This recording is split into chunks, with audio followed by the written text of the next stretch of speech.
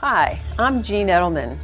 For decades, I've been a student of the healing arts: Reiki, traditional Chinese medicine, homeopathy, acupuncture, plant-based, and macrobiotic cooking. Join me on this journey and hear my word of the week. Great to be with you this week. This week, I just want to go back and really look at our toolbox. I want to go over some things because it's the end of the year. I think it's been a reflective year for us. And let's just go over our tools in our toolbox. Because I feel like more and more each day, we really need to reach into our toolbox to manage what's going on. And having these tools at hand when we need them is so helpful. It's like creating a muscle memory. So let's sharpen our tools a bit as we move into this super busy part of the year so that we have a little bit more grace and ease. Okay, you ready?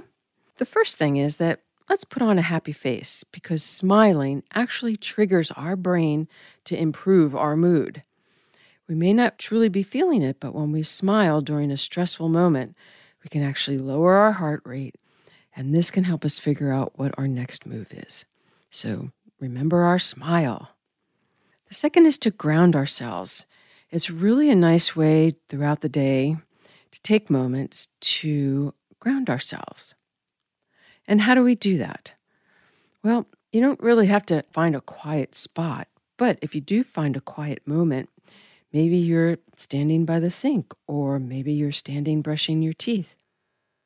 While you're standing, firmly plant your feet on the ground, take some nice deep breaths, and picture roots coming from your feet into the earth.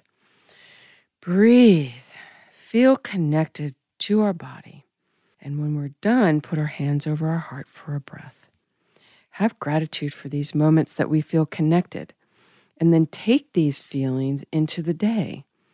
And when we're outside, that's our best time to get grounded and feel wonderful connection to the earth and a wonderful way to refresh ourselves. But this grounding can be any moment, anywhere, just standing, having that visualization, taking some deep breaths. Because as we're moving through our day, say we're going into some meetings or we're having some interactions with folks, when we're grounded, we're more aligned and more authentic. And I think we'll feel better with ourselves and with our outcome in our day. So remember to ground ourselves. The third is to actually let our mind wander. We can have our favorite spot. We can be sipping on a cup of tea. We could have pen and paper, crayon and paper. But anytime we can sit and allow our thoughts to flow freely. This is a wonderful opportunity to open up some creativity, to just draw or doodle, anything that comes to mind. No judgment, just flow, and maybe just write down some stuff that no longer serves us. But this wander time, this creativity time, this doodle time, this is really important for our brain to just kind of stop and refresh and just have a moment. So get those crayons out. That could be a ton of fun. Number 4 is let's continue to let go of our past. Do we find ourselves reliving, rethinking moments? Do our minds just spin in circles and circles? We know how draining this energy can be. And it also can be hard to forgive and move on. But you know what? First, let's forgive ourselves. And then let's forgive others. And then let's move on. Because life is about moving forward, that constant movement forward. And we don't need these anchors in our life anymore. And the past is an anchor because we are really only about now and about moving into the future. And there's tremendous freedom in letting go. And so let's move on from our past. Number 5 is to exhale. Let's practice an elongated exhale because you know what? This sparks our parasympathetic nervous system, which slows down our heart. When we set an intention of moving stale, heavy energy out, we will feel much better and much lighter. And so, yeah, we're breathing during the day, but maybe just take a couple moments to do an exhale for 5 or 6 or 8 or 10 counts and try to bring our parasympathetic nervous system into play, because we can use some moments of relaxation, and that's the best way to bring it. Number 6 is salt. Let's remember our warm soak with our Dead Sea salts. It is so relaxing, especially after a very emotional day. Just soaking in that water and just letting it all go. And when we put the water down the drain, so goes the day, so goes our emotions. Man, oh man, wonderful, wonderful self-care tool. Number 7, now that we're in the cooler months, just a reminder to keep our hands warm. When we are locked in fear and anxiety, or we are nervous, our system directs our blood to the core of our body because we are in this fight or flight mode.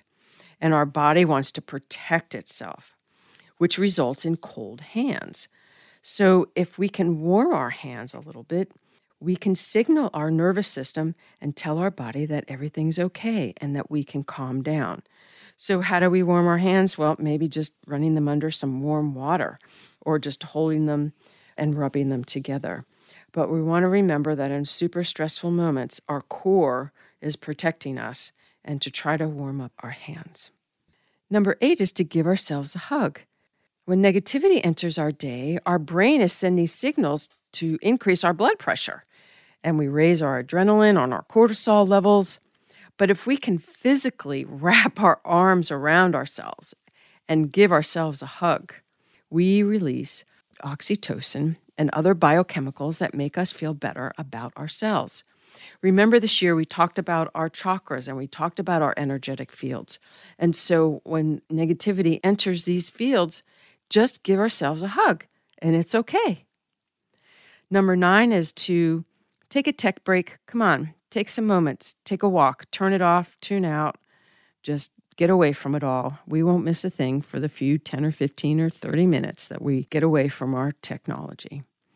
And 2 yoga poses. One is to get our legs up. It's called legs up wall pose.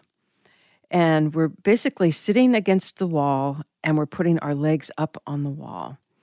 This is tremendous for our nervous system. This relieves fatigue, nourishes our immune system, and also nourishes our lymphatic system. It moves the fluid because of the gravity. And we're also bathing our brain with a fresh supply of blood. I highly recommend you try this at the end of the day. This is a wonderful pose and really a nice pose before sleep. And then there's the child's pose, a wonderful restorative pose, which really calms us after a stressful day. These we can do at any time during the day, legs up on the wall and a child's pose.